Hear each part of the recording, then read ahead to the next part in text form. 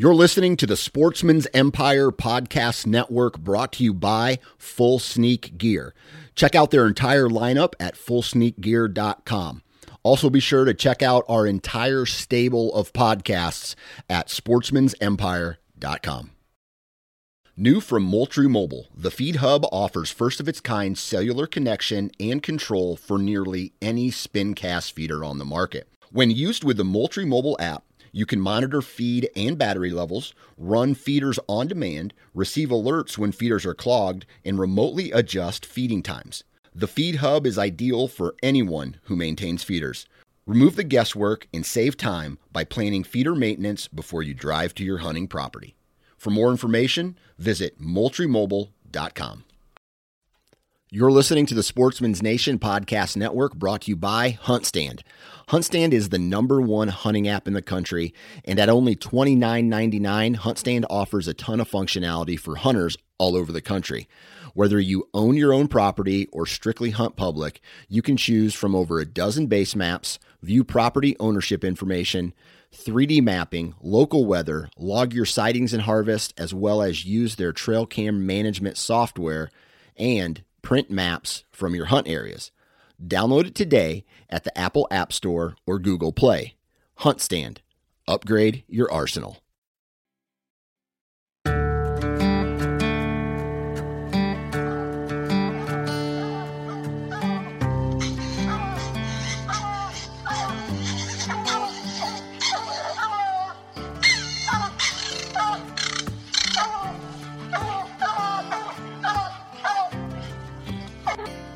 This is the Houndsman XP Podcast.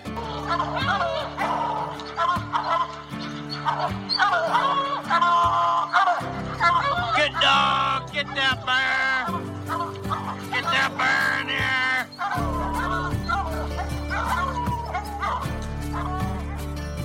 The in here. original podcast for the complete Houndsman. Look at your coat of golf, Justin Hite. We're gonna get him. The podcast that represents our lifestyle of extreme performance. Get up there. Get him. Get him. Yeah, good boy. Good boy, Ranger. Uniting houndsmen across the globe, from east to west, north to south. You know, if you're going to catch a cat or a lion, you know, you have to have teamwork. We take you to the wildest places on earth. Yeah, so how many days a week do you spend out there? As much as I can, to be honest with you. Anytime that I get, I'm out there.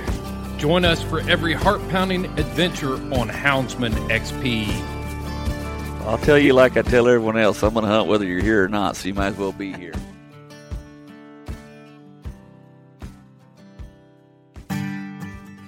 Houndsman XP fans, we are back on schedule after a shakeup last week. Josh is back at it on the truth, and he's got Mr. John Brookman, who is a local historian in Missouri, and he is going to break down the rich history of coon hunting and how it shaped what we've got today in the coon hound world. If you like history, if you like stories, this episode is for you. Before we get to that interview, I've got to remind you that hound hunting is under attack all across the United States. The anti-hunting crowd is absolutely in full court press. And we are using this platform, our social media platform, every platform we have available to get houndsmen fired up to stand up for hunting freedom in the United States. I know that a large portion of our listeners on The Truth are coon hunters, and coon hunters in the East, competition coon hunters, and maybe you think that this does not apply to you. Well, it does. Every time we can make the anti-hunting crowd use their money to fight us, we are making them bleed. Why is that important to the houndsman in the East, the coon hunter in the East? Obviously, coon hunting is not in risk or in peril at this time. However, it will come. But I want to open your eyes to another facet of this thing that maybe you haven't considered. The animal wackos know that it is going to be nearly impossible to outlaw the management and the taking of raccoons. Without a fur market, which they took from us, raccoons have become a nuisance animal on the landscape. Farmers hate them, homeowners hate them, and there's a lot of support for management, for hunting, for us. So the anti-hunters know that that is an uphill battle. They cannot achieve that. So what are they going to do? We see it all across the United States right now. They're going to come up with animal welfare bills that restrict your opportunity and your freedoms to own a hound. They're going to restrict and put restrictions and regulations on how you house your hound, how long your hound can be outside, how long it can be unattended, whether it can be roaming at large. The list goes on and on. They're super creative. They find ways to attack your freedom. So I'm asking you, if you are a houndsman, if you're a coon hunter in the East, Arizona, Colorado, and Vermont, need your support and your voice as a houndsman. You can check out our social media platforms. We have got all the information you need blasted all over our social media platforms on Facebook at the Houndsman XP Podcast group and the Houndsman XP Podcast page. You can also check us out on Instagram at Houndsman_XP_podcast. We've got it all out there for you. It's in our stories. That's all we've been talking about. It's that big. It's that important. Your fellow hunters in the West need your help right now, and we can get this done together. Don't be intimidated. By the time you have listened to me blabber about this, you could have already fired out effective emails to the people that need to hear from you. So check it out. Hey, we've had Josh pinned up for a whole week. I know he's raring to go. I've got him collared up, and I'm getting ready to cut him loose. Briar Creek Kennels is your complete hound hunting outfitter. Boots, lights, collars, and tracking equipment. Dog boxes, kennel supplies, collars, clothes, squallers. Whew, they have it all. Briar Creek Kennel is a Garmin and Dogtra dealer. Owner Chris Girth will ensure Briar Creek Kennel customers will get top-of-the-industry customer service. Whether you purchase from their website or you find them at a major coonhound event, Chris and his staff will share expert knowledge and experience about every product they offer. Chris Girth is a top competitor and breeder of hounds. He knows what gear you need to be successful. Look for Briar Creek Kennels on the web for a complete online store or look at their fully stocked trailer at any major coonhound event. Briar Creek Kennels, offering a hound hunting public generations of excellence. All right, ladies and gentlemen, welcome to The Truth on the Houndsman XP Podcast Network. And today we are joined by a very special guest that if you haven't heard of, you probably should have. Mr. John W. Brookman. Now, I'm going to give a little backstory on Johnny. I was raised coon hunting with John Brookman. My brother was raised coon hunting with John Brookman. And John Brookman has been a big part of our family for as long as I can remember, since I was born. I remember John being around. Now, sometimes we'd lose him for a year or two. Sometimes John would go MIA, and eventually we'd look around and we'd say, "Where's Brookman at?" But he'd show up and we'd go hunting again. But John is a wealth of knowledge about the place where we're sitting right now, Ravenna, Missouri, which is a town of what? I don't know. How many people you think are in Ravenna, Johnny? About 35 right now. Yeah, about 35 people. And at one time, that was, John, how many coon hunters were in Ravenna in the heyday? And I'm not talking about just guys with dogs, but I'm talking really good coon hunters. When I moved to Ravenna in April of 73, there was about 70 people lived in Ravenna, 50 of which hunted. Mm-hmm. And there was, like I said, there was probably 140 hounds in Ravenna. Big-time hounds, not just... No, a lot of them were good dogs. I mean, dogs that there was no junk dogs. People shot them. I mean, You're talking it was a whole different mindset in those days. There were no big money hunts. Every little town around this country had a coon club. Mm-hmm. And they were all UKC hunts, but they weren't big hunts. They just normal old, but, I mean, you could go to a UKC hunt every week or 2 weeks and never get an hour and a half from the house. How many dogs would be at them hunts? 30 to 40. Yeah. Now at the UKC hunt, local hunt, maybe 10 or 12 dogs, I'd say. Well, there was 30 or 40 at every hunt. And Yeah. the ones people like to go to, like Livonia, 60 to 80 dogs. Really? And that was back around 73, 74, somewhere around in there? Yeah. When did you get, how old are you now, Johnny? I'll be 63 March the 8th. You'd be 63 March the 8th. When did you get your start hunting? Who started you? My granddad lived out southeast of Ravenna, where the Peach One sites are now. Yeah. We had hogs in a hog lot. The hogs run wild, just, range hogs in a 40 to 60 acre lot, which was timber. And we fed them right out the back of the barn. So you could tree a coon at the back of our barn. I don't care what the weather was, And,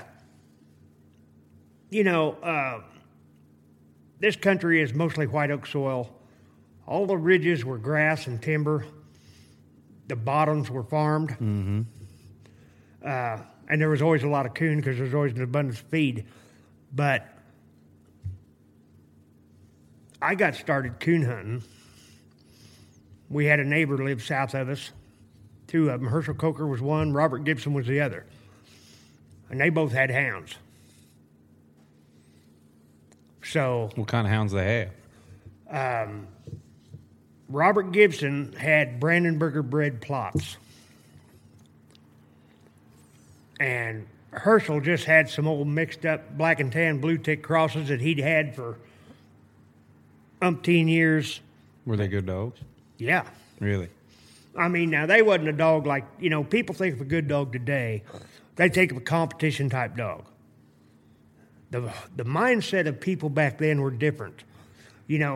Nobody give a shit about the competition hunts because you wasn't hunting for no money. There wasn't nothing serious. You was just going to go out there and have a good time, and if you won, you got a little trophy about 12 inches tall. Mm-hmm. So nobody bred to win hunts. They bred to put coon hides in the back of the truck. Yep. So your dogs hunted different. Dogs kind of stuck around you more, didn't go as deep. You walk? Well, yeah, did you walk hunt back then? A lot of people walk hunt. Oh, yeah. Yeah. And they never really, they wouldn't just hunt right. You didn't have to just walk them. Yeah. But most of the dogs would make a big old circle, about a quarter mile around you. And, most people, if they didn't hit a track, they'd pick them up and went to the next draw or the next creek because they done made a quarter mile circle. There wasn't nothing moving too good. Yeah. But people bred back then, nowadays in competition, you don't want a dog that's really mean, but you want a dog that will not be run off the tree. Mm-hmm. Well, see, back then, if you had a dog that would fight at the tree, you hunted by yourself because nobody'd hunt with you. Right. So they bred dogs to not have any aggression. And dogs usually treat together back then too. Yeah. Yeah. I mean, if people went hunting together, they wanted their dogs to work together. Yeah. And see, you look at now, most of our dogs are a little rough. Yeah. But and they're very independent. Yeah, but they're never with each other, so you don't ever usually have any trouble. You'll have some trouble here and there with a dog that wants to be with another dog, and then you draw a dog like ours or something, Now, But back then, they were always together. And But you didn't want to walk. You didn't want dogs spread out 2 miles apart and have to walk all the way in between them all the time either then. No, because, see, 90% of the people that hunted then hunted to catch coons. Mm-hmm. I started driving around hunting 2 years before I had a license. I'd be in a pickup driving somewhere hunting. And here's the thing. I bought a brand new 1979 Ford pickup in 1979. Custom paint, tinted glass. It was the fanciest truck they made at that time. 2-wheel drive. Is that the one you went to Colorado with Marty? Yeah, filled it back up full of beer and hired him to drive. What'd you do? You put a tarp in the back to Filled hold it full of ice. Filled it full of ice and beer. Well, I filled it full of beer and then went down there to Trenton to the ice place and had him fill her up with a chute, just like filling a auger wagon with corn. And you guys went to Colorado? No, hell. We went to Colorado first, then we went down to New Mexico and over to Arizona and back through Texas and Oklahoma and cut down into Mississippi, and we was gone 7 days. And just seeing the country. How long did it take you to run out of beer? 7 days.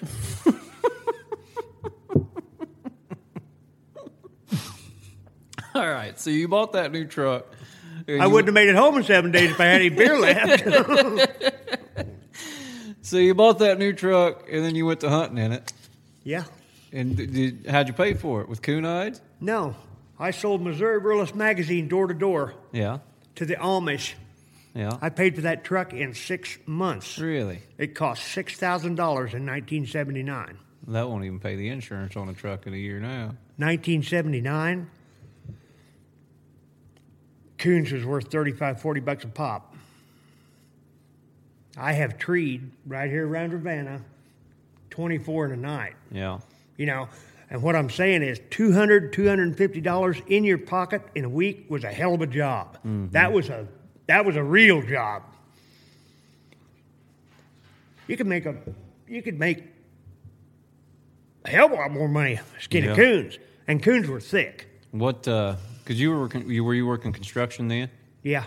And so you'd take, because I know when early 80s, you know, Grandpa would take winters off. Uncle Timmy would take winters off. Uncle Yeah, Randy they'd have an uncle diet to start a coon season, and the wake would last till the end of coon season. But that's how they paid. You think of what Tim's trapping checks were back when he got really good. I mean, that was a big part of someone's income back then. And see, everybody that hunted done the same thing. Yeah. There were people that were dedicated to competition hunting, but most of them had enough money they didn't have to worry about nothing. Yeah. You know, and, you know, if you wanted to go to a PKC hunt back then, it was PCA, Professional Coon Hunters Association. You had to go at the very extreme southern border of Missouri. There was a few small hunts, but if you wanted a real money hunt, you went to Mississippi, Alabama, southern Arkansas. You know, there were no money hunts. Was anybody from up here making that trip back then? No. Yeah, I didn't think there was. That's my dang phone. Well, I can't get mad. Usually Jed's the one that leaves his phone on during the podcast, and I yell at him. I ain't got nobody to yell at but myself this time. Well, I want to hear it. But now, we had people that were big in competition hunting. Everett Smith at Bethany had an English dog that was Platte Valley bred. He called Bingo. He called him Bingo. At that time, the World Hunt, there was just one World Hunt, the ACHA World Hunt. It was the biggest hunt in the United States, the most prestigious. Yeah. He was in the top five different times with that dog. Really? And he was real big in the English Association. Yeah. And he got a hold of a dog. I can't remember. It's been a lot of years. I'm thinking he was out of his female the dog was out of was McCracken's Fanny. And I can't remember the name of the dog he was out of, but he was out of the 1977 ACHA World Champion. And ACHA was it back then. That was it. That was the creme de la creme World Hunt. Yeah. If you won the ACHA World Hunt, you had the baddest dog in America. That was the end of the story. Yeah. And so anyway, this dog was called Diamond. And he was a walker dog, mostly white, little black spot around his tail, a red head. He was ticked up, and all of his pups were ticked up. Mm-hmm. Well, at that time, the walker guys were trying to breed for clean color. Yeah. So none of the walker guys wanted to breed to him. He was the first hard, wide, straight line hunter that I ever hunted with. So that was rare back then. Rare. Nobody liked the dog. Yeah. But now, as far as striking ability, tracking ability, drifting a track like he was tied to something. And one bark tree dog has a meat, take all the pressure in the world. You could turn a bulldog loose on him. Didn't make no difference. He had all that. But they wouldn't breed to him because of looks. And the fact that he was a straight line hunter. And I'm talking now, if you turned him loose, when the coons weren't moving, Charlie Berry handled for Smith. Mm-hmm. And we turned him loose one night, and he went 3.5 sections before he got treed. So that's 3.5 miles. 3.5 miles, and had a coon in a lone oak tree in the middle of a great big-ass cow pasture, but he had the coon. Yeah. But see, we had no Garmins then. There were no Garmins. That dog had a big mouth. But I'm going to tell you something. You hunt him, you stayed at the truck because you had to drive till you could hear that sucker. Yeah. You know. That was way before his time. Oh, yeah. He won Autumn Oaks when he was 10 years old. Really? Autumn Oaks was probably the top UKC hunt at that time. Mm-hmm. And it was prestigious, even to the ACHA guys. I mean, you win Autumn Oaks, you had a coon dog. And he blasted through Autumn Oaks like it wasn't even there. 10 years old. And we're talking, I don't remember, but way long ago. You know, you could buy a good, solid, honest coon dog. $300. Yeah. I mean, one you could consistently tree coon with night after night. There's a 10-year-old dog, and I was at Everett's trying to trade for a little Walker female there that was out of his spud dog. He had a Walker stud, Big Creek spud. Mm-hmm. And those dogs was, you know, close hunting dogs, but that old dog threw a lot of dogs that could lay coons up. Didn't even need to track. Yeah. You know, so I was trying to get a hold of this dog. And Everett's a money guy. You know, he knew people all over the United States, big money, big dog guys. So, you know, he wasn't used to dealing with broke little farm kids. But I'm sitting there working a deal on this dog, and a guy walked in Everett's house with $7,500 cash money. Yeah, my truck only cost $6,000. Yeah. That's $60,000-$70,000 today. And he laid it on the table, and he says, I want the diamond dog. And Everett just raked it off the table with his hand and laughed. And he says, you ain't got near enough money to buy that dog. He's 10 years old. Yeah. You know? And I can show you where he's buried. I don't know who owns that property now, but I can show you where he's buried on that property. And see, John, that's a dog. I've been around here hunting. When did I start hunting with you? 85? Yeah. I was 5 years old. Me and you and Grandpa started going, and Jeremy. And I've never heard of that dog. Not once. Well, I guarantee you, if that son of a gun was alive today, you'd have heard about him. We'd all want him. That's why we got you on here, Johnny, because when I was growing up, I remember Grandpa would want to go visit. You know, it'd be Sunday after church, and he'd say, let's go to visiting. And we'd always go to Ravenna. And we lived at Mercer at the time, which had been 8 miles away from Ravenna. And we'd go to your house. We'd go to Lloyd's. We'd go to Kenny's. And that was the 3 visiting stops we'd make. Sometimes we'd stop at Randy's on the way out, and Grandpa loved talking coon dogs. Oh, yeah. So I remember at that time, the West, Daryl. Was it Daryl? Yeah. Yeah, Daryl had some dogs then, too. Good ones. Yeah, at that time, there was just Hampton wasn't in Ravenna at that time. No. And so it was just Lloyd Wilson, Kenny Francis, and you that had dogs, and that's who we'd stop and talk to. But in the heyday, when Hampton was around and all them dogs were around, what are dogs that come just out of Ravenna that could have won anywhere that were good? Because, I mean, these were good houndsmen. And the whole town was full that could have of them. won anywhere against anybody. Yeah. Darrell West had a black and tan dog called Sport. Lloyd Wilson had the Jake dog. Mm-hmm. Lloyd Wilson had the Zeke dog. This is when he moved here. He moved from South Missouri in 1973, moved up here. I got to tell you this little story. Chuck Willis, good guy. He's not a coon hunter. Mm-hmm. Well, Lloyd's son Steve really didn't do a lot of hunting, but he'd went a lot with his dad, you know. Now, this Zeke dog, he wasn't a hard, wide goer or nothing, but he was like a vacuum sweeper. If he opened his mouth, load the gun, sharpen the knife, you're shooting a coon. He didn't jack with cold tracks. If he opened on the ground, he was going to tree it, and he was going to have it. And he could lay coons up. Well, Steve ain't no dummy. Him and Chuck got to talking. Steve, being Steve, he's telling me, well, I think I'll go hunting tonight. It's like 12 degrees, wind's blowing 20 miles an hour. It's snowing. It's in January. It is miserable. Steve's telling him he's going to go coon hunting. Chuck goes, you're full of shit. He goes, well, I'll go tree coons. Chuck goes, ain't no way. Steve goes, oh, yeah.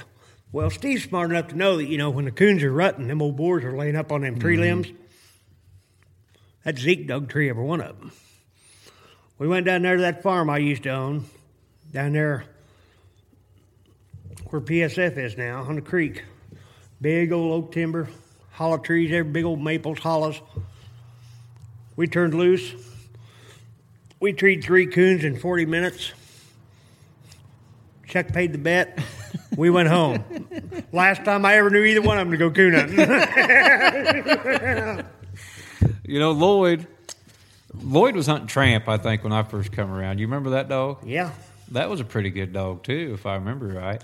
But Yeah. I wasn't very old. Now, Lloyd Wilson's man gave me my first dip of chewing tobacco. I was 8 or 9 years old, and we were walking. Lloyd had that cage coon right there by the coon club where Lloyd lived, because we had the coon hunts there at the community building. And then Lloyd had that cage coon. Now, back then, everybody would go tune their dogs up on that cage coon. Remember that? Grandpa Chuck thought that was a good idea. Looking back now, that don't do no good. But Yeah. Here's Missy, who was 6 years old and had treated 1,000 coons, and he's over there letting her bark at this cage coon to get her mind right before the hunt, But And she treed more coons in her sleep than most Oh, yeah. dogs at that hunt Yeah. could tree. And but anyway, we was walking over to Lloyd's, and I was with Keith Beavers, who was my age, and he goes, "Hey, Lloyd, can I have a chew?" And Lloyd always carried that Levi Garrett, and he held it out, and Keith took him a big old dip of her. I thought, well, I'm tough as Keith Beavers. I'll take me one, too. I said, Lloyd, can I have one? And he handed it to me, and I took it. Boy, it wasn't 10 minutes later, Lloyd was washing the puke off of me with a garden hose, just laughing. He thought that was the funniest thing ever. I didn't know Keith had been chewing for a year. He took to it a little better than I did. Oh, yeah. But Lloyd had Jake, too, right? Yes. And you had Jake. Did you have Jake? No. Okay. I had Jack. You had Jack. Now, Hampton had Jake 2 or 3 different times. Well, Hampton got Jake as a puppy. Mm-hmm. I want you to go through the whole story of Jake, because I never got to hunt with Jake. And as I was growing up, everybody bragged on that dog, about how great that dog was. What was he like? I never got to hunt with him. He was capable of winning any hunt against anybody at any time, even today. He had an outstanding mouth. You could hear that thing 3 miles against a hurricane force wind. Hard, classy tree dog. Stand on the tree. Hard, wide hunter. First strike dog. Drift a track like he was tied to it, just bam, bam, bam, treed. Cover ground like a racehorse. Really? Was he a big, good-looking dog? Was he athletic? athletic? He was a beautiful dog. Really? He looked like a Walker dog's supposed to look like. And that thing threw Jack? Well, that was because of his mom. Oh, yeah. Babe. Right? I had a female out of that same litter. Jack's litter. Jack was born in 1984. Okay? I had a female that looked like Jake. Beautiful. Run a tree of coon. Had Jake's mouth. I sold her when she was 6 months old for $800 because Jack was better. Really? And that guy was from eastern Missouri. Roger Carl was his name. He's one of very few people in the world. He done a complete tour on a medevac helicopter in Vietnam. He done a complete tour as a door gunner on a gunship helicopter in Vietnam. And he's got 3 bullets against his spine, so he hunted on a 4-wheeler because sometimes his legs work and sometimes they don't. Yeah. He ended up with babes and her And when both of them, when they got old, they became house dogs. Yeah. And they ate steak every day. And that pup I sold him for $800, you couldn't have bought that dog with a brand new Escalade. I mean, Really? there was no money. Because His wife would run you off if you even asked to price her. His wife would run you off the property. Serious. I went and tried to buy her. She told me to get gone. Because I heard so much about Jake. Now, I remember Jack. I remember that old ball mouth tree dog, and I remember if he was barking on the ground, it wasn't a coon. It's probably a coyote. He was the first dog I ever put in a competition hunt, was Jack. I couldn't have been, but he was born in 84, and I think that'd have been 89 was my first hunt. So he'd have been 5 years old then. But everyone just kept saying, you know, Jake, and how good Jake was. Now, how many times did Hampton buy and sell that dog multiple times? He raised him from a puppy and he hunted him. And Lloyd kept after him. Mm-hmm. Well, Hampton got in a little bit of a financial difficulty, so he sold him to Lloyd for $1,000, which at that time was a pretty damn big chunk of money for a dog. Yeah. On the condition that if Hampton got back on his feet, he would sell him back to him for $1,000. Lloyd was not very happy when Hampton got back on his feet and showed up with his $1,000. I'll bet. He probably never thought it'd happen. He didn't think it would happen. I mean, I love Jim Hampton. He was a good man. Mm-hmm. But he was wild and crazy on a par that most people aren't even... And see, I didn't know that Hampton. I knew the Hampton that was neighbors to me at Princeton, and he was 70 years old, and I'd go out there and help him cut hedge posts, and he'd still work me into the ground. You know, that's the Hampton I knew. I'd never seen him when he was in the bars or any of that stuff. Well, see, I worked with him. We all stayed at the same apartment complex when we all worked construction in Kansas City. Wow. You had to be pretty rough and ready just to be in the same bar with Jim Hampton. Really? Yes. And did Hampton keep Jack from then on out, or Jake from then on out? Oh, yeah. And never sold him again? No. Couldn't buy him for nothing. Yeah. And Jake they never bred a bunch of dogs to him or nothing either, did they? Lloyd bred the kit female, and she was out of the old original Hickory Nut Harry. Yeah. And looked just like Harry. She was a good dog. She didn't like deep water. Yeah. Which in this country ain't that big a deal. But, you know, she was a typical Harry dog, except that she wasn't rough. Old Hickory Nut Harry was rough. Yeah. You know, he looked like he had a little bulldog in him, and he acted like it, too. But, you know, those dogs were all patch dogs. They were bred to be patch dogs, you know, because, you know, the coons... When I was a kid, you'd drive across the creek bridge and you'd look over there at the trees and you shine your light across there. It'd look like Christmas, man. There'd be eyes everywhere. Mm-hmm. You could drive from here to Princeton or here to Mercer and you'd see 4 or 5 coons crossing the road and you'd see 4 or 5 more that didn't make it. Yeah. You know, I mean, they were so thick it was, you know. When did they thin out? Because they got thin mid-'80s, late 80s. Yeah, distemper. Yeah. Yeah, they got real thin. Because when Missy was getting up, we didn't have that many coons whenever I was 15 or 16 years old. Not like it is now. We got plenty of coons now, too. Well, this is the most coons we've had since the 70s. Yeah. You know, the only problem is they're not worth nothing. When did you start hunting with Grandpa Chuck?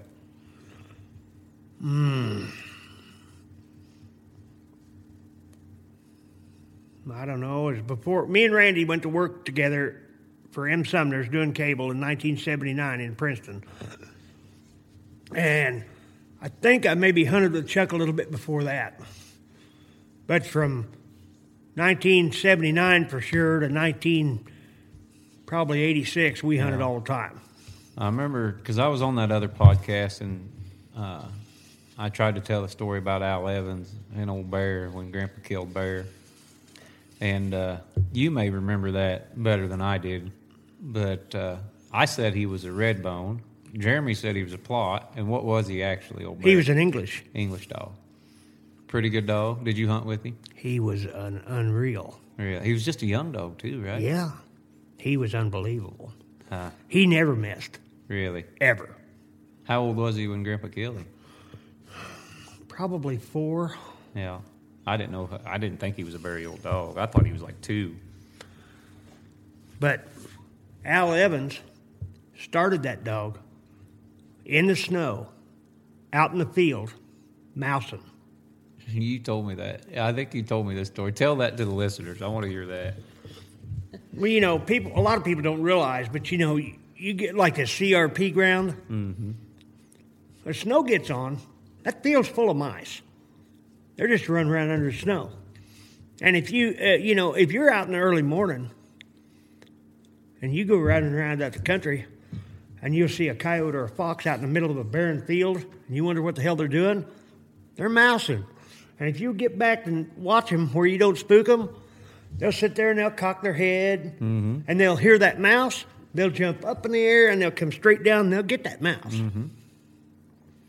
Yeah, I've seen that. So that's how you train Bear. Took Bear liked to kill anything. He didn't give a shit what it was. If it wasn't human, he was up for killing it. You know, rabbits, squirrels, chickens, he didn't give a shit. He wanted to kill something. So, you know, he'd get to chasing them mice around and he'd catch him a mouse, you know, and he'd gulp her right down. Old Al just pet him and tell him he's a good dog. Yeah. Well, yeah, this is the only time I ever heard anybody starting a damn dog mousing, you know? This is what Al told me. Yeah. Al, let's get this straight, too. There ain't no more honest human being on this planet probably than Al Evans. Al didn't tell any tall tales. No. He never exaggerated nothing. He wasn't no bullshitter. I mean, No. Al was a pretty straight guy. Yeah, and if you didn't want to hear the truth, don't ask him. Yeah. Because he didn't care. He could, you know, you could be his brother, his mother. If you asked his opinion, you got it. Yeah. If it made you mad, that's your fault. Yeah. You know, but then he started running him on rabbits. And he rabbit hunted him for the rest of that winter. You know, shoot the rabbits for him, you know, just rabbit hunt him. Got to be a pretty fair rabbit dog. And then he went to squirrel hunting him. Shooting squirrels to him. Got to be about a half. I mean, hounds are never as good as curs because they don't look, they don't hear, they just nose only, you know. Yeah. They lose a lot of squirrels. But, he started, and then he got him on coons. But he was just a naturally gifted dog with a whole lot of desire. Mm-hmm. And, you know, and he was a freak. Yeah. Because I've seen 7 or 8 dogs out of that same bloodline, and there wasn't one of them worth a damn. You get those, too. We was talking about my old blue tick earlier, and he was like that. And I don't know, I never hunted with any of his parents, but when I sold that dog in 2001 or 2, I sold him for $3,000, which was a lot of money in 2002 for a dog, too. And he was a 3-year-old. And his papers had dogs that weren't even purple ribbon bred, and he wasn't even registered in PKC. They had a single registry. I mean, he had, I don't know where, and they may have been good dogs. I don't know where this dog come from or nothing. Jimmy Smith had him, but he had him and Uno at the same time. Yeah, and she was for real. Yeah, Uno was a good dog. Uno was legit, too. Well, so was Smoke. So Jimmy sold Smoke to Kalen Miller. I ended up with him, you know, because I was hunting him for Kalen, and I ended up buying him off of him. But he was like that. He was just, I mean, here's a dog that's come out of nothing, and he's a one-bark tree dog that could drive a track and had motor for days. A blue tick that could just go hunting all night long, every night, tree 10, 12, 13 coons, and was real pretty about it and stuff. And they just didn't make those, especially in blue ticks back then. No. And so you get freaks, just absolute freak of nature. And that's what Grandpa apparently shot whenever he shot Bear. Yeah, because I seen that dummy dog, which was closely related to Bear, go in a pond chasing a coon, and pretty soon the coon was chasing him. Bear wouldn't have done that. No, Bear would have grabbed the damn thing, and one of them would have died. So when you started hunting with Grandpa Chuck, what was he hunting? What did he have for dogs? Oh, Dummy. Mm-hmm. Oh, I didn't know that was Grandpa Chuck's dog. Was Dummy. Yeah, he had Dummy, and I had Jack. Yeah. I mean, later. What did I have when we started hunting? Well, did you have Babe? I bought Babe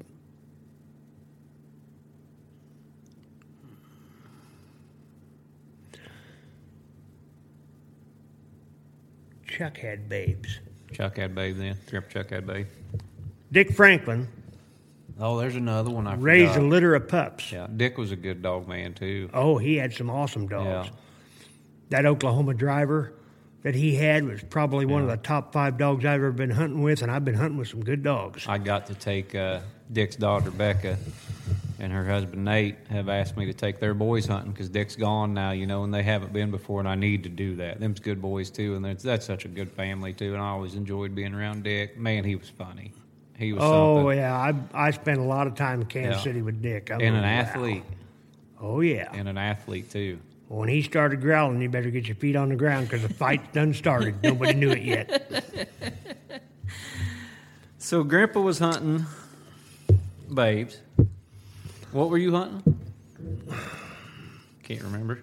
I think I was hunting a dog that I bought off Bud Roberts. And Bud Roberts had Bennett Springs Bandits, which is a full brother to Finley River Banjo. Yeah. Bandit took 4th place in the 78 UKC World Hunt. And he was a coon dog. I was hunting a double Sebastian bred blue tick bitch that I bought off Bud Roberts. Bud would not let Bandit touch a coon. But he went hide hunting, but he hunted dogs with him. Yeah. And he would keep Bandit tied because he didn't want him scarred up or something. But this blue female was better than Bandit. Really? And the Sebastian family is still up there, still breeding the same line of dogs. Where at? Wisconsin. Really? Because I called them a year or 2 ago and asked them if they still had that line of dogs. They said, oh, yeah. Really? That's cool. And this dog, she was like smoke. Yeah. If you was blind, you'd swear it was a walker dog. Yeah. Because she'd get through the country, drift a track, slam a tree, have a coon. I sold her when she was 9 years old. She got hung in a fence, lost her back leg. She's a 9-year-old blue tick female, and I sold her for $600 in the 70s. That's pretty good money for a 3-legged 9-year-old blue tick female. Yeah, it is. Even today, I wouldn't give $600 for very many 3-legged blue tick females. Sean Wood's got a pretty good one. Got 3 legs. Well, I'll tell you what, this thing was for real. Yeah. But I always liked blue ticks. I'm a glutton for punishment. Yeah. I've had some decent ones. I've had a few really good ones, but I've had a couple of hundred that wasn't worth a 22 bullet. Yeah. And not that they couldn't tree a coon, but you didn't hunt them in cold weather because you'd freeze to death waiting for them to do it. Just slow. No, they just... That was one thing I loved about Smoke is he was so laser quick about everything. I think a lot of Smoke's deal was that he was gamey and he loved to run trash when I first got him. That's the reason I got him. Is Kayla Miller called me, and I was hunting for Tom Cooney at the time and Pete Swihart, and I was just hunting. That's all I was doing for a living. I was 19, 20 years old or something like that. And Kalen had this blue tick, and he said, "Hey, this thing runs deer, runs coyotes. Will you break him for me?" I said, "Yeah, I'll break him." I said, "Bring him over." He goes, "How much you charge?" I said, I'll hunt him for a month. I'll charge you $300. All right. So I go take this dog, and I turn this joker loose by himself, and I'm thinking I'm going to have to walk this dog over some kind of off-game track and shock him on it, and I'll be done with it, and done deal. This sucker leaves like he's late for work, gets struck in there about 6/10, and is just scalding whatever he's running. Now, I didn't have a shocking collar on him. I was just going to, it was a blue tick. I was just going to run him down and switch him and be done. I was 4 hours trying to catch this joker 7 miles from where I turned him loose running this deer, and just flying. And so I get him finally. I turned him loose about 8 o'clock at night, and I finally get him caught about midnight, and I just grabbed him and gave him a little bit of a whipping, nothing crazy, and sent him out of there, and he went over there and got struck and treated a coon. And treated good. I thought, holy crap, what is this thing, This is a gold mine. Yeah, 2 weeks later, I got him running this junk, and he ain't running it very far, and he's falling off on the first coon track he comes to. And 3 weeks later, he's looking for a coon when I cut him loose. And so I called Caitlin and I said, "Hey, this dog's done." And I said, "This is a really good coon dog." He said, well, I ain't got the money right now. How about you just take half of him? You can have half of him. I said, you got it. Done deal. I hunted that dog up for another year and won some hunts with him and trained a lot of Tom Cooney's pups and a lot of Pete Swihart's pups with him. And then me and Kaylin sold him for $3,000 and split the money. And I wish I had that dog right now because who knows what that dog would be worth. That's the second best blue tick I've ever seen go, bar none. And the other one was Big Country. Big Country's legit. But so was Smoke. That Smoke was a good coon dog. But like like you said, they just didn't make them like that very often. Well, the thing is, see, back then, the entire mindset of 90% of the coon hunting community was catch hides. Yeah. Well, dogs that blew through the country, wide open, miss coons. Mm-hmm. Well, that was like a glaring no-no. Yeah. You know, nobody wanted dogs that miss coons because they're worth $35, $40 a piece. They wanted vacuum sweepers. Yeah. And it started to change, even in the early 70s. It started to change because a whole bunch of people in Iowa, land was high, taxes were high. They sold their farms down there. They come down here and they bought these farms, and they wasn't thinking, that dirt up there is 3-foot deep black dirt. You can grow 300 bushel corn on it. Down here, white oak clay on top of a hill, you're growing 80 acre, and that's if you really fertilize it, So they come down here, they dozed everything off, and they planted crops. Well, all of a sudden, there's more feed, and the next thing you know, in a couple of years, there's more coons. You had to kick them out of the way to get to the truck. Yeah. And hides were high. And Bud Roberts had Bennett Springs Bandit, who was a really, really, really good coon dog. He was as good as Finley River Banjo. Yeah. He was as good as Rock River Stoney, who, was brother and nephew. He was right close related to Rock River Ring. But his best coon dog was a 7-year-old one-eyed border collie. Really? For catching coons. Mm-hmm. And he'd tell you that. Old if a good hound guy, and I'm Bud Roberts ain't here to defend himself, but the truth is always the truth. Bud had a book bigger than a dictionary full of dog papers.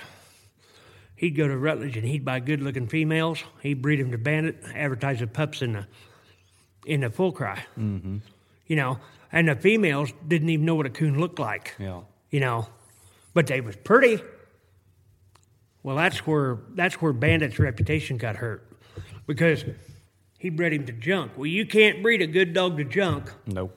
Now, if you bred him to a good female, he'd throw good dogs. Yeah. Dean Francis had one named Joe. Me and Leroy Brown went hunting with him one night. Old Dean, he's about hard. I forgot about Leroy. That was another old hound hunter. I forgot about Leroy. And he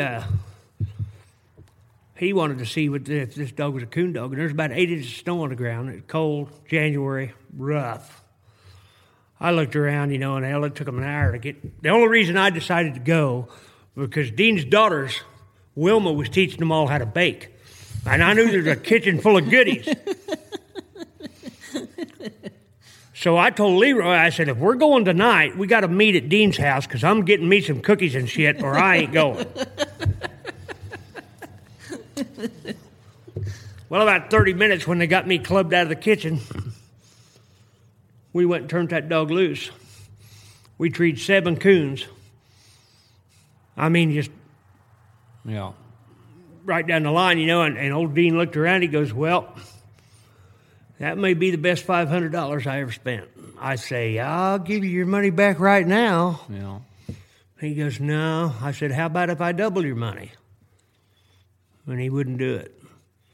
And he hunted that dog through, and he was a good son of a gun and beautiful dog. He didn't look nothing like Bandit. Yeah. He was a little tight-made, blanket back, yellow-headed dog. High tenor ball. He didn't have a real loud mouth, but it had a cutting quality to it. You could hear him. Yeah, about like Missy. Yeah. Yeah, you could hear Missy forever, and she had that old soft mouth, and she'd be in there. You'd take off walking before garments think she was 200 or 300 yards.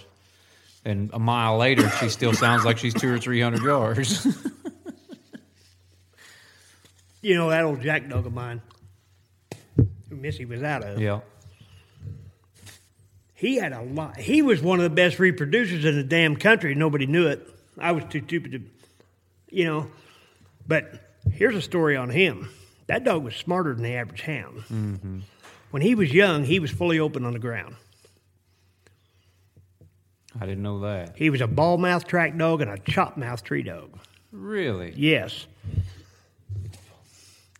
Somebody gave Chuck Wilson, your granddad, gave him a little black and tan colored dog. And we looked her over and thought, well, it's got to be some kind of cur. One of the best, as far as a meat dog, as good a dog as I ever hunted with, and she was silent. Yeah. Jack was really competitive. He wanted to be the first dog to the tree. He could not beat her to a tree. It pissed him off. And he figured out that if he shut up, he could beat her to a tree. Yeah. He never opened on the ground after that day. Unless he was running a coyote. Unless he was running junk. Yeah. But if he was running coon, he was silent. And he went to bawling on the tree. Yeah. See, every time I remembered him, he was, if you heard Jack and he wasn't moving, he was treed and he had a coon. Yeah. That was all I knew about him. But there's a lot. We trapped all day. Yeah. And then we'd hunt till about 10 o'clock at night. And if we was, like if we was a mile from the truck and Jack was a mile the other way, we'd just go home, go to bed, and go get him the next morning and shoot his coon out to him, throw him in the truck. Really? He'd stay all night. Yeah. Had a lot. You know, I mean, he stayed all night a lot. Yeah. Because we'd just leave his ass because we knew he'd still be treed in the morning and he'd still have a coon. I've still got a picture of old Jack, but describe to the listeners what old Jack looked like. Oh. Well, his coat of hair was really similar to a heeler. Yeah. Maybe a little longer on the tail. Really short-eared, and I mean really short-eared. Long sniped nose. 2 different colored eyes. About 35 pound. I mean, he looked the ugliest coon dog that ever lived. Yeah. But, you know, he threw ticked up dogs, but they were all houndy looking. Yeah. They all had big heads, big ears, well built. I had one, remember that one he threw called Buck that was real pretty, blanket back, red headed, and everybody was just about had a heart attack whenever he come out. Yeah. And I think that's the only dog out of Jack that wasn't any good. But I'll tell you one thing. Dwayne McDonald, I was hunting with Lloyd and Dwayne. I hunted with Lloyd a lot. Lloyd had come up here when he lived in South Missouri, and he'd go hunting with Dwayne. I always try to go with him because Lloyd always had a coon dog. Yeah. And but we was hunting one night, and the dogs was across the creek, and I mean, water was deep. It was cold. There wasn't nowhere to cross for half a mile either way. And I'm sitting here, and here's this 6-month-old pup, and he's locked up treed on this old holler snag. Well, Lloyd and Dwayne go to squalling that coon to look out that hole, but he wouldn't come out. Yeah. And they said, well, he's got him. Well, all the other dogs we called to us, we couldn't call him to us. 6 months old. He's treed by himself. We go over here, tree another coon, shoot the coon. Dogs are fighting the coon. He didn't even miss a bark. And I'm talking like maybe 100 yards away from him. You know, 6 months old. He didn't care if you was there. He didn't care if God showed up. He's treed, he's treed. You do go in and snap a lead on him and drag him off. He was always like that. Yeah. So I had to swim the creek to get him. And Dwayne says, nope, you wait just a second. I'll be right there. He took his gun and everything off, and he swum over there, and he says, we're going to get this fucking coon if we have to go home and get a chainsaw. You know? Okay. So we jacked around. We got the tree down. He got a hold of the coon. He fought like a maniac, you know. Dwayne looked at me. He says, if you sell that dog right there, because I'd had a lot of good young dogs I'd sold. Just, you know, lack of brains, whatever. He told me, he said, I will hunt you down and beat you half to death. He meant it, you know. And years later, your granddad didn't have a dog. Yeah. So I let him keep Jack for 2 or 3 years, Yeah. and he hunted Jack, and That's why to this day that I still call you John W. Brookman. Because on Jack's papers, because back then we lost his easy entry card, and we'd have to take his whole papers in to put him in a hunt. And right there it would said Brookman's Jack, and then it said below it, owner John W. Brookman. Otherwise, I would never even know what your middle initial was if it wasn't for Jack. So what's the best dog you ever hunted with? Absolute best. If you had to have one dog as a 1-year-old right now, you couldn't. This was your only choice, the only coon dog you're ever going to have. Which dog would you pick?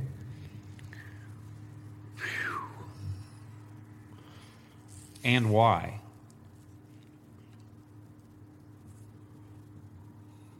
the best dog I ever hunted with. Yep. What's the one dog you wish you had in your hands right now? Probably Franklin's Oklahoma driver dog. That good? There ain't nothing this kind of... Maybe Venus could beat him, maybe. Yeah. But that dog was... He could tree any kind of coon, any kind of conditions. Never made a mistake. And never missed. Dick Franklin was offered a brand new pickup with 30,000 miles on it. Mine. And he laughed at me. And I was pissed. But I couldn't whip him, so what am I going to do? Exactly. You know? But I offered him my 79 Ford pickup. I got out of the truck and I threw the keys at him and he caught them. He says, "What's this?" I said, "I'm going to trade for driver." He threw them back at me. He says, "No, you ain't." He didn't even, you know, when the dog was like, I can't remember. He was 9 or 10. And he got injured. He fell off a bluff down on the river. And he screwed himself up some. And Dick had a good friend that hunted. And he didn't hunt hard. He just piddled. But he always had a good dog. And he come up there. And he had every Winchester lever action rifle that they ever made at that time. And they were all pre-64. And I'm talking about some of them old rifles that they hadn't made for 60, 80 years. Yeah. I mean, and he brought that gun collection up there and he goes, "I want to trade for driver." And Franklin said, "Nope." He goes, "I'll trade for driver and I'll promise you he'll never leave my house. I'll bury him on that place and he'll have the best of care." And Franklin went to looking at them guns. And, you know, Franklin traded guns. He knew what guns were worth. Yeah.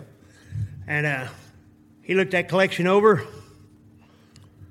and he traded. And he let driver go. But I guarantee you,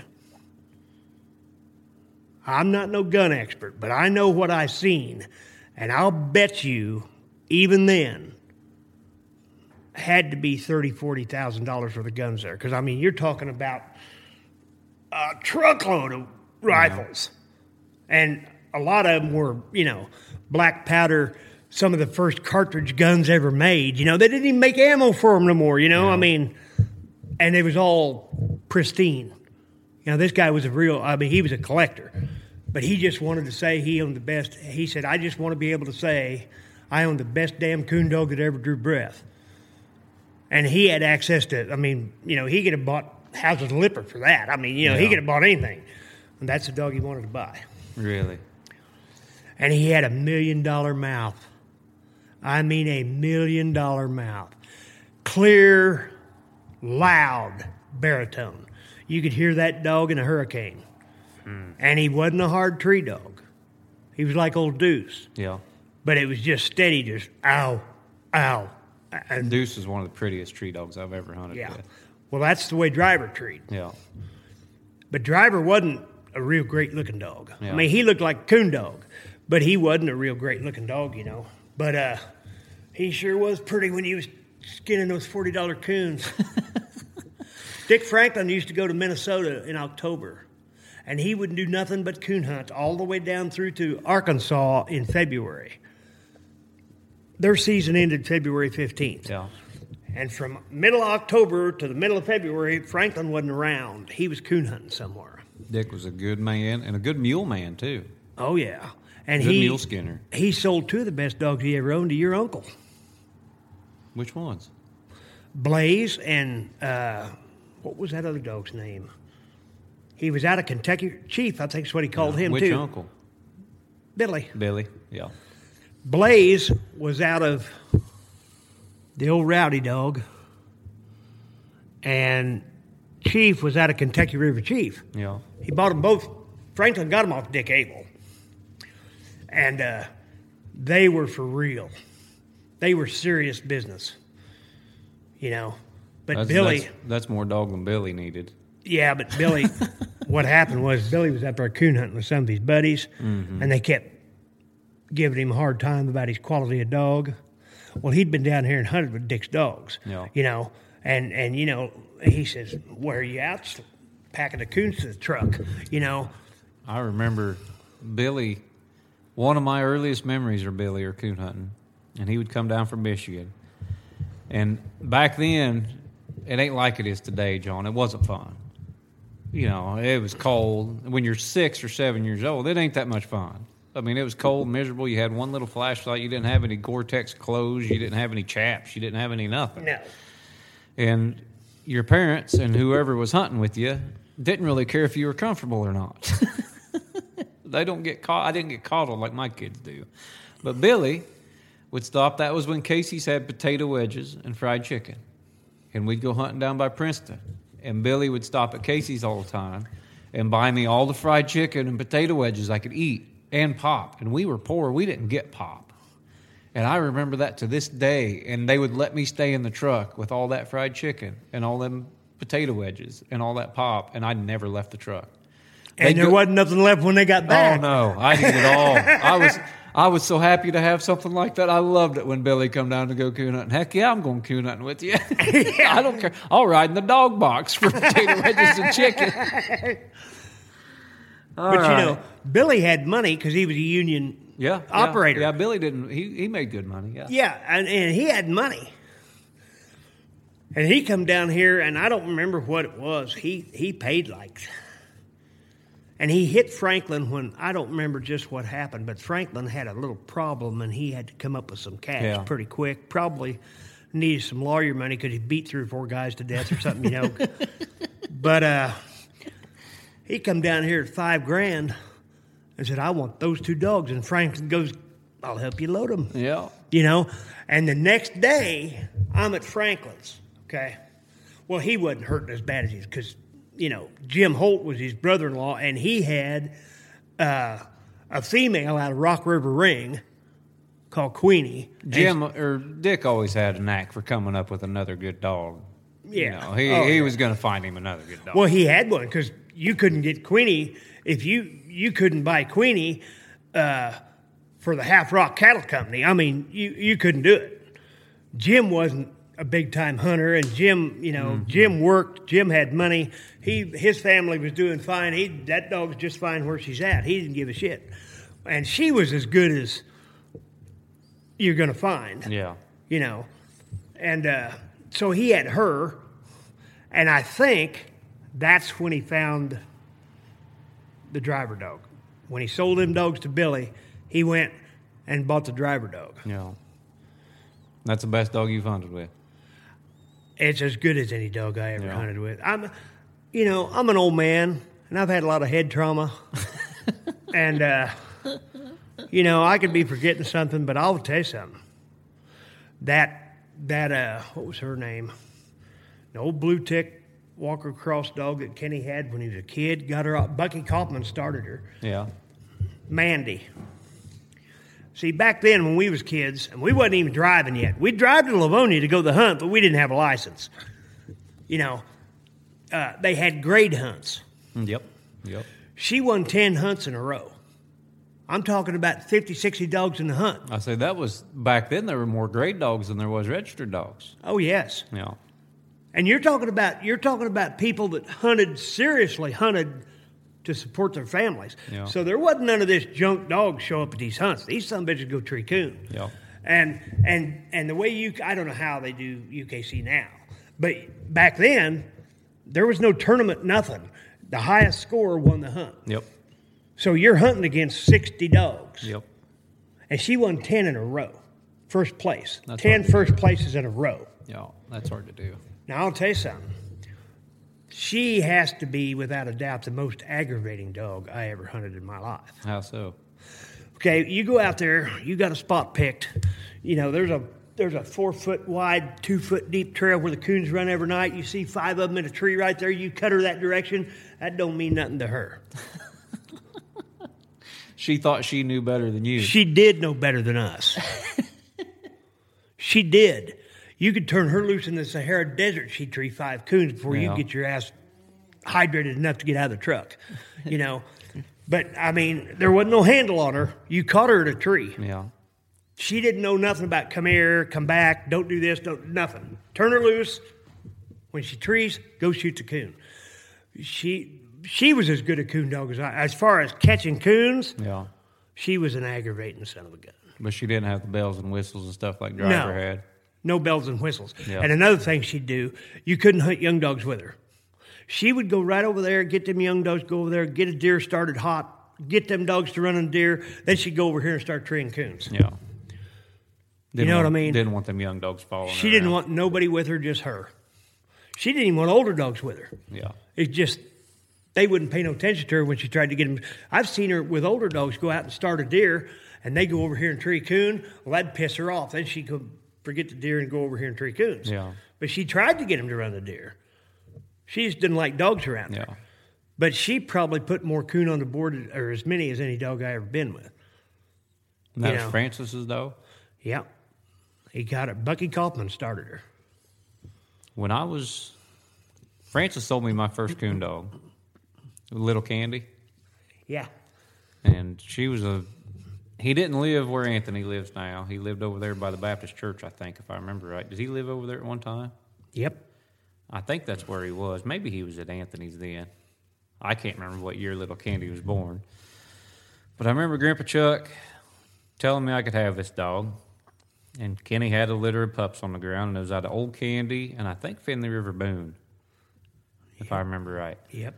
And Grandpa Chuck gave him $100 and a .22 rifle for this pup. And we brought her home, and she went to running and treeing pretty quick. And I put her in a hunt when I was 10 or 11 or something like that. And she caught a coyote on the ground and killed it by herself. And I thought that was bad. And looking back now, I think she was only like 8 months old. Yeah. Any pup now that'd run out there at 8 months old and run a coyote down and kill it, I'd have been pretty impressed. I'd have just tried to get that thing's mind on coons, you know. But we kind of had ruined her and got her chewed up in a couple of hunts, and Kenny bought her back and kept her for a long time. But Kenny Francis was the guy that I bought my first coon dog that only I owned. Now, that being said, even though I'm the only owner, Grandpa Chuck still sold her for me. Oh, yeah. I showed up one time and she wasn't there anymore, and all of a sudden she wasn't my dog anymore. She was Grandpa Chuck's dog. We had young Candy you was talking about. Yeah. Right down here south of town, where that road goes by the old Owens place, that road cuts, and we was right back west there in that draw. Yeah.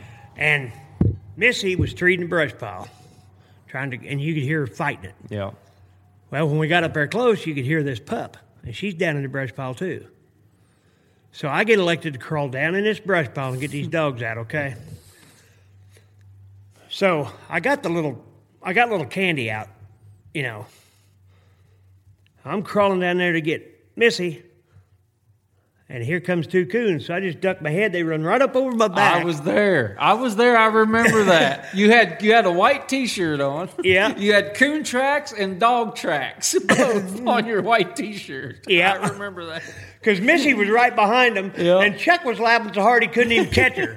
You know what I mean? I think me and you and Jeremy and Grandpa Chuck were all on that hunt. Yeah. Down here south of town. Muddy Creek Bridge, wasn't we? No, we was right down here. Was we? And right west there. Yeah. Where Bruce Higginses and Yep. the Goodens come together Yep. down that fence row in that big draw. Hunter Bridge, they called it. Yeah. Hunter Bridge, yeah. That's what I was thinking of. I remember that. Johnny, what else? You got to just one good. Give me one good Grandpa Chuck story, and we'll call her a night. I'll give you one good Grandpa Chuck story. All right. I don't know what bridge it is. It's where Leroy Brown used to live. Yeah. That bottom there on the west side of the creek. I think I know what you're talking about. Down along the bluff, down at the bottom end of that, about a half mile down there. Kenny and whoever Kenny's hunting with was treed. And me and Chuck's driving through there getting ready to drop again. We could hear the dogs and we could hear the gunshots. So we just stopped in the middle of the road, rolled the window down, waiting for it to get over with, And they shoot, and they shoot, and they shoot, and they shoot some more. And pretty soon they don't shoot. Pretty soon here comes somebody with a light. Well, there's somebody back there still shining a tree, but somebody's walking to the road. And Chuck goes, they ran out of bullets. They did. Must have shot 2 boxes. Yeah. Never hit the coon. Now, you got to understand, your grandpa couldn't see nothing. He could shoot, though. Now, I went hunting with him, deer hunting. He run right into the barbed wire fence. I had to tighten the wire back up. He's about like a tank, And he couldn't see that fence. But there was a patch of snow across the creek in the heavy timber, a little patch of snow in the timber. And when that 9-point buck crossed that snow, he shot him one shot, killed him dead. And that's like it was coon hunting. He couldn't see nothing. You had to about half guide him down through there. Mm-hmm. But when he shined that light up in that tree and that coon look at it, one shot of that pistol, that coon was dead. Okay? So these guys shoot 2 boxes of shell. These are young men. Perfect vision. Chuck goes down there, shoots a coon with a pistol one time, comes back to the truck. He's ready to go. Coon's dead. And them guys was mad for a month. They got a rifle, and he's got that damn old pistol, and they can't hit that coon 2 boxes of shells. He goes down there, plink, done. What about that coon that you quick drew? Oh, we was down there at the creek bridge where I used to own, Mm-hmm. But anyway, we decided to going to turn loose, send them south on the creek. Man, they bailed off the road, bailed right down in the creek, and was baying right under the bridge. Chuck goes, well, that didn't take long. Well, we knew Everett trapped that creek bridge. Well, we got down there, and there's a coon big enough to pack me and you both off, And he's got his 2 middle toes caught in this trap, just barely caught in this trap. Well, Jack, they're baying. I said, well, we're going to have to do something quick because that sucker's fixed to pull loose and kill us all, Well, I'm walking up there to get a hold of the dogs. And I'm about 3 foot away, and this coon reaches down with one paw and grabs that trap and rips the other one out, looks right at me, and jumps. Here he comes. Airborne. At my head, So I just quick drew him and shot him, killed him dead as hell. Grandpa Chuck told me that story 100 times, I think. The Brookman quick draw. I remember when Grandpa... Chuck says, man, he says, it's a good thing you was born a lot later than Bill Hickok. No one ever knew his name.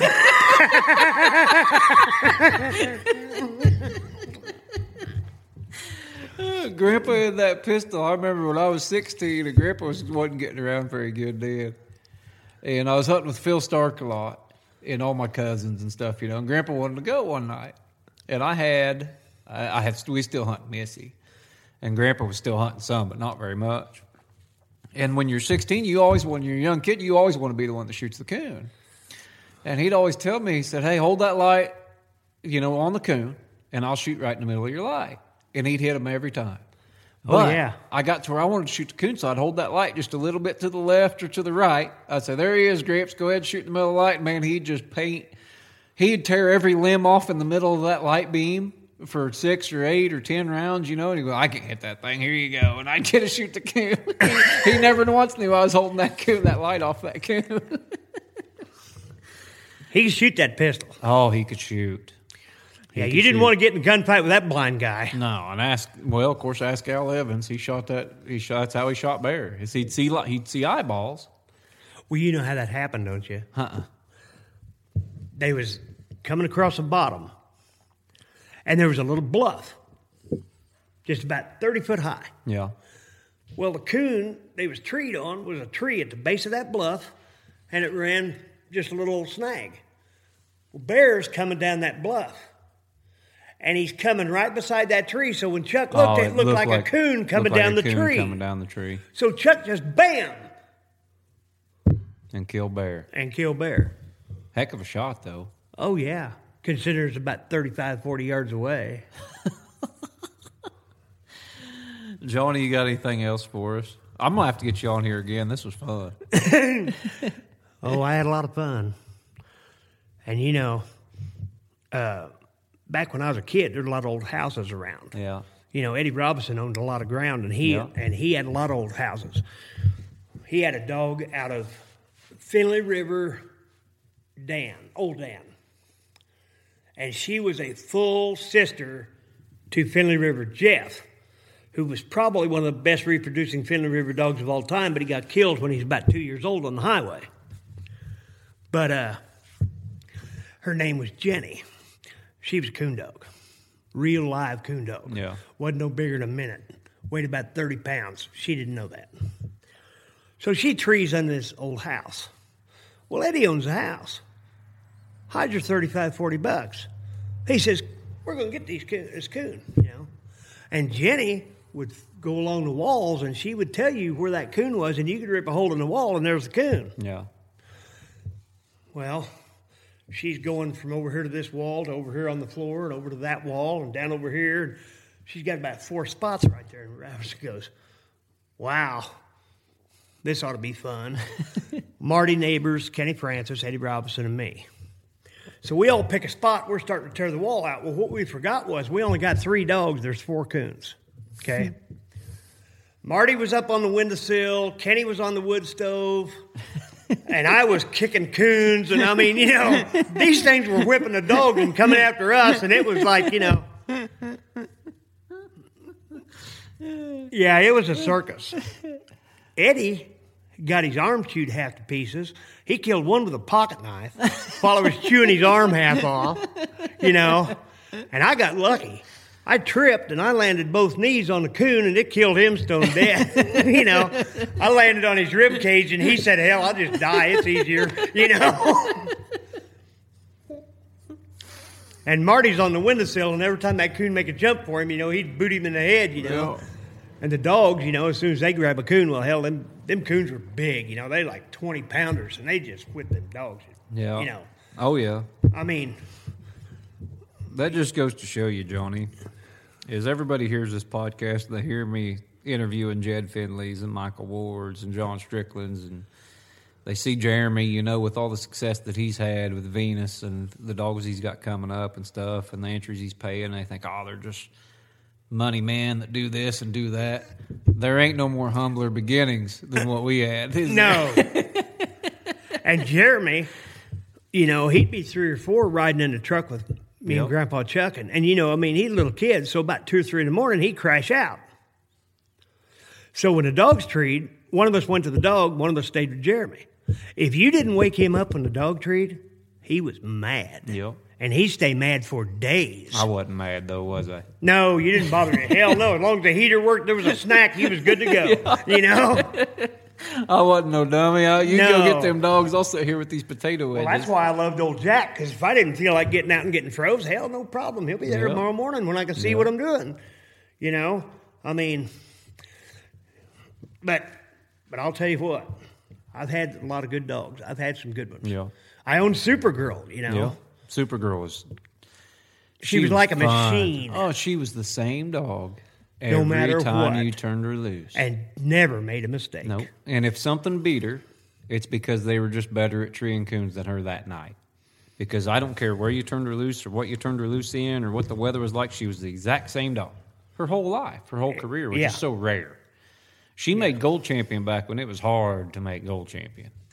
And Dollar made gold champion back when it was hard to make gold champion, you know. But, you know, I'm talking, and the thing was nice about girl, like Dijon, you know, when he was little.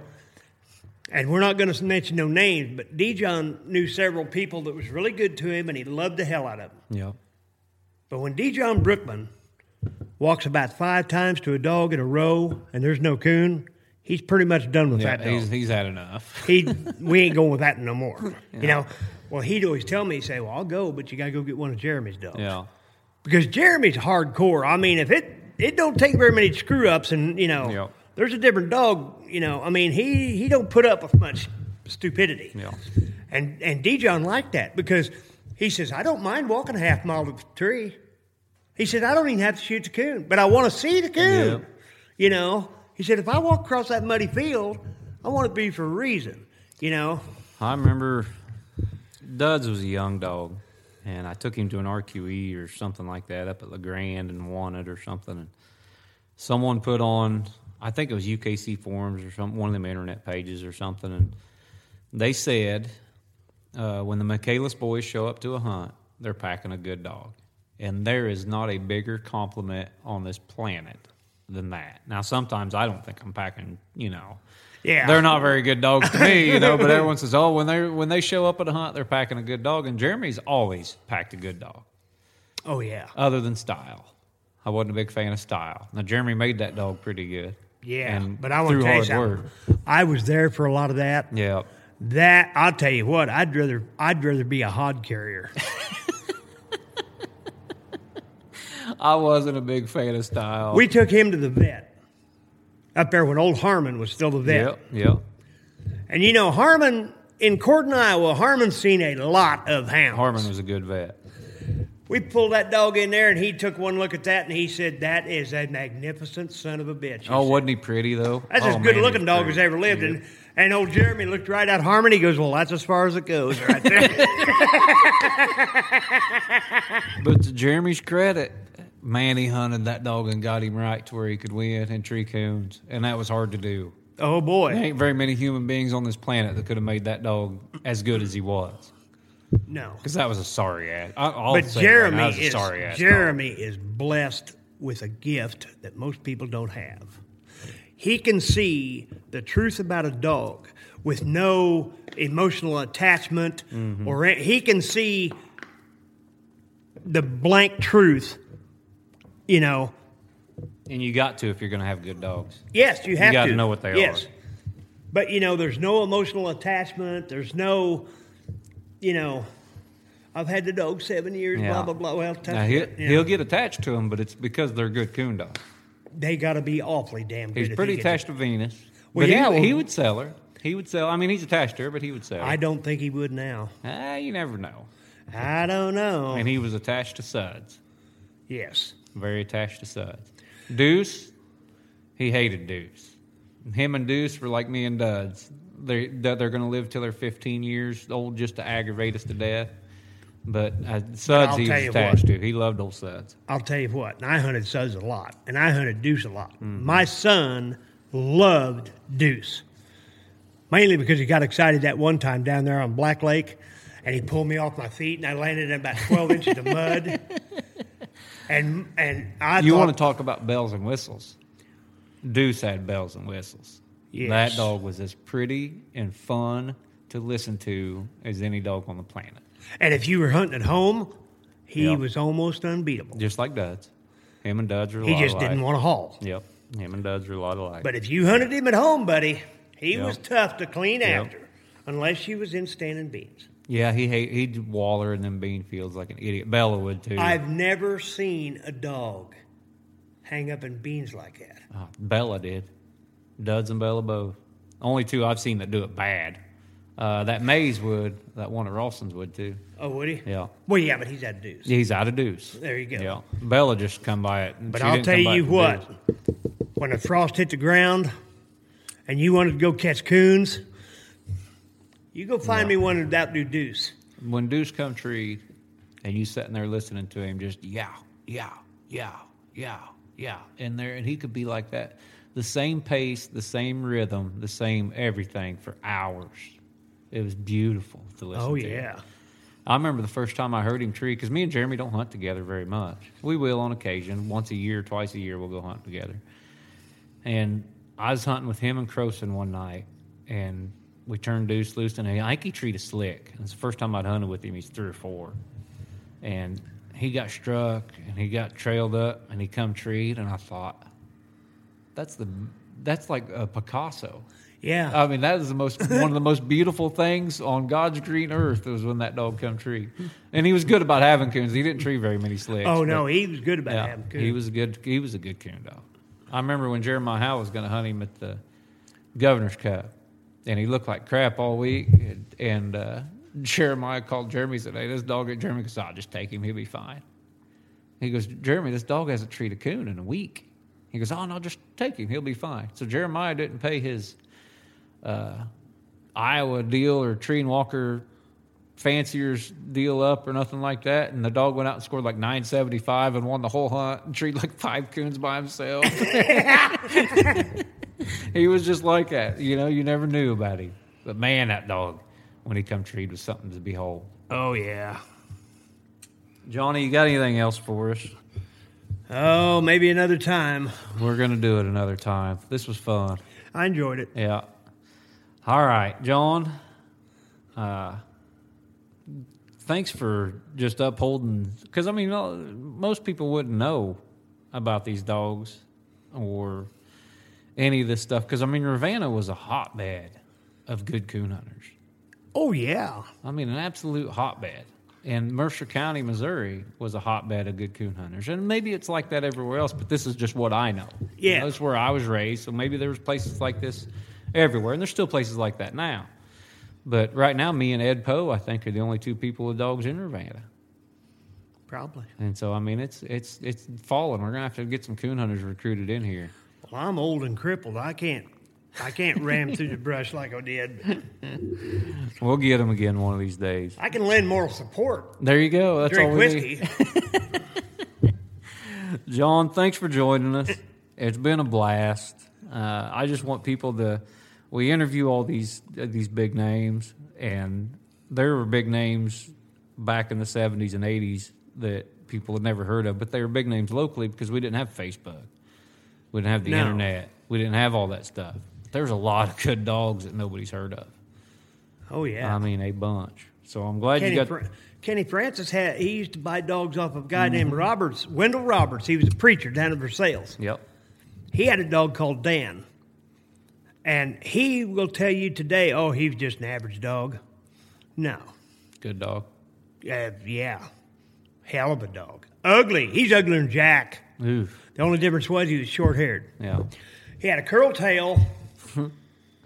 He's real light in the back end. He had short ears. He had bird dog ears. He had pointy nose, pink nose. But he didn't ever make a mistake either. Yeah. He never, ever, I don't ever remember hearing him ever open on a cold track. You know, when he opened his mouth on a track, he was going to treat a coon. He had to have a track. I never seen him lay very many up. Yeah. But he could treat a coon. He'd treat a lot of coons. Hell, we damn near got arrested when we was kids right here at the north edge of town because we took him. Kenny took him. He was 6 weeks old or 8 weeks old, little baby puppy. We're hunting from town. We just walked out in the pasture, you know. We're coming back and we look around. The pup ain't with us. Well, Kenny freaks, you know. Oh shit, you know. I just paid $200 for this pup, which was way big money back then, you know. That was like big money. Oh yeah. Of course, the dog was out of like Shady Lake Baldy or something. I mean, he's a high-bred son of a gun, you know, for back in them days, you know. He's as good a bred dog as you could buy. So we're out there with our lights looking around, just walking around, looking around, you know, in the tall grass to see where we could see this puppy curl up somewhere. You know, we figured he was curled up asleep. Somebody called the sheriff, and they come out and thought we was stealing Harry Weaver's cattle. I said, Harry Weaver's my uncle. If I'm going to steal cattle, it sure as hell ain't going to be off Harry Weaver. Harry Weaver chase you down and club you, you know? I mean, you know, he would too. Did you find the pup? Yeah, after about an hour and a half. Obie helped us look. Did that pup make anything? That was Dan. Oh, that was Dan. Yeah. Really? And he got another one he called Ben, but Ben wasn't nothing like Dan. Yeah. I mean, he'd run tree coon, but he wasn't up to Dan. That Dan dog was a coon dog. Really? Yeah. Every other dog he got was pretty, had a good mouth. Dan, he squeaked and squacked and whatever on track. He had a good tree mouth. Yeah.